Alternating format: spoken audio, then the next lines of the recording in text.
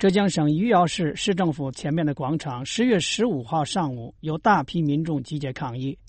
有报道说抗议民众有数千，也有报道称人数近万。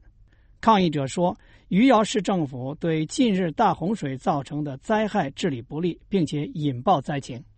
中国官方新华社说，今年的强台风菲特给余姚市带来了 499.9 毫米降雨，雨量为100年不遇，全市 70% 的地方受淹，83万人受灾，余姚成为浙江重灾区之一。示威者抗议矛头直指中共余姚市委书记毛红芳为首的市政府，指责毛红芳救灾不力。报道说，这位救灾工作总指挥甚至连裤脚都没有湿。他在承认政府救灾能力与民众需求不相称的同时，却说救灾期间能够吃上就不错了，并且给自己救灾表现打60分。还有民众说，一些干部身穿名牌鞋视察灾情，为了不湿鞋而要求民众身背护送。余姚当地的一位民众对美国之音说，其他也没什么东西，就是说政府这次就是不太作为嘛。其实他们抗议也都是基本上都是和平抗议，也没有产生说怎么样的。新闻报道说，有民众要求市委书记毛红芳和市长西明下台。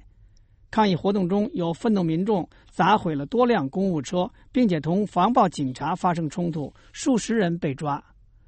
网上有参加抗议的一名女孩和年轻人流血的照片。新闻照片还显示，手持盾牌、头戴钢盔的武警内外数层一字排开，将主要街道全面封锁，阻挡抗议者前行。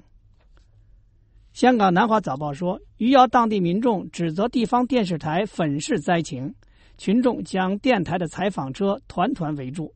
，3批特警到场后处置局面，多辆警车被掀翻。还有报道说，中国人民解放军正规部队出现在余姚地区。余姚一位民众对美国之音说，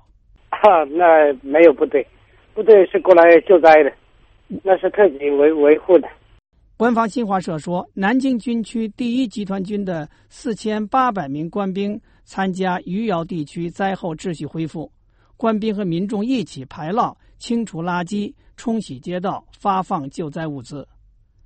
不过，报道援引中国公共知识分子赵楚的话说，中国官方用高压手段压制民众抗议，社会以及公众如何能够相信当局救灾的真诚？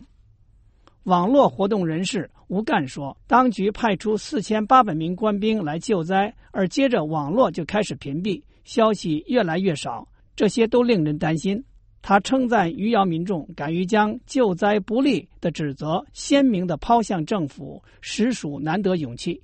而官方的做法是，只要你上街，政府就不客气。